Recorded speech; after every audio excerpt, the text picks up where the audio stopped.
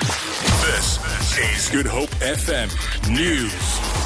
Deputy President Cyril Ramaphosa has offered his moral and political support to Finance Minister Pravin Gordhan as he prepares to appear in court on November the 2nd on fraud charges. The NPA charged Gordhan and two former SARS bosses of fraud for their involvement in former Deputy SARS Commissioner Ivan Pilay's early retirement package. Ramaphosa says he has worked with Gordhan in government in the ANC and remains convinced that he is an honourable person.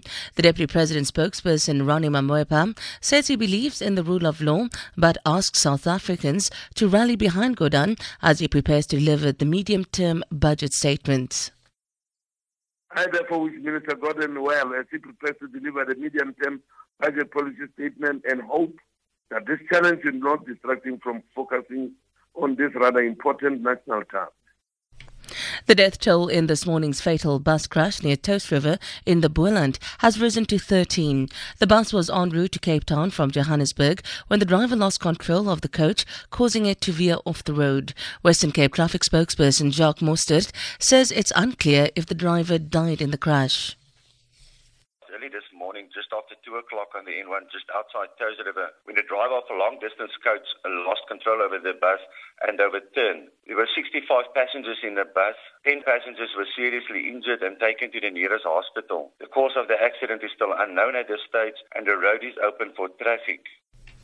One person has meanwhile died and 13 others were injured when a taxi rolled several times on the M5 near Maitland in Cape Town.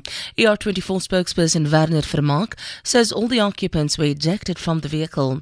He says 3 people sustained critical injuries. Vermaak says the driver was the only person trapped inside the wreckage and had to be cut free with specialized equipment.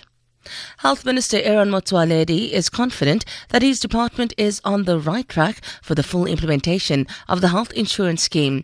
Motsoaledi was briefing role players, including members of the Medical Association in Bloemfontein. Motsoaledi says they've commissioned an independent study to assess the progress and test various models for the National Health Plan. HI will be implemented over a period of 14 years. Now, the period in which we are, because we divided the preparation, piloting, what are you preparing?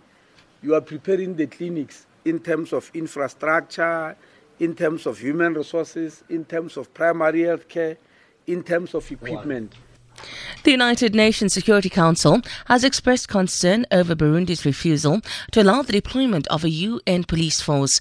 This comes a day after the world body decided to send an envoy to Bujumbura for crisis talks.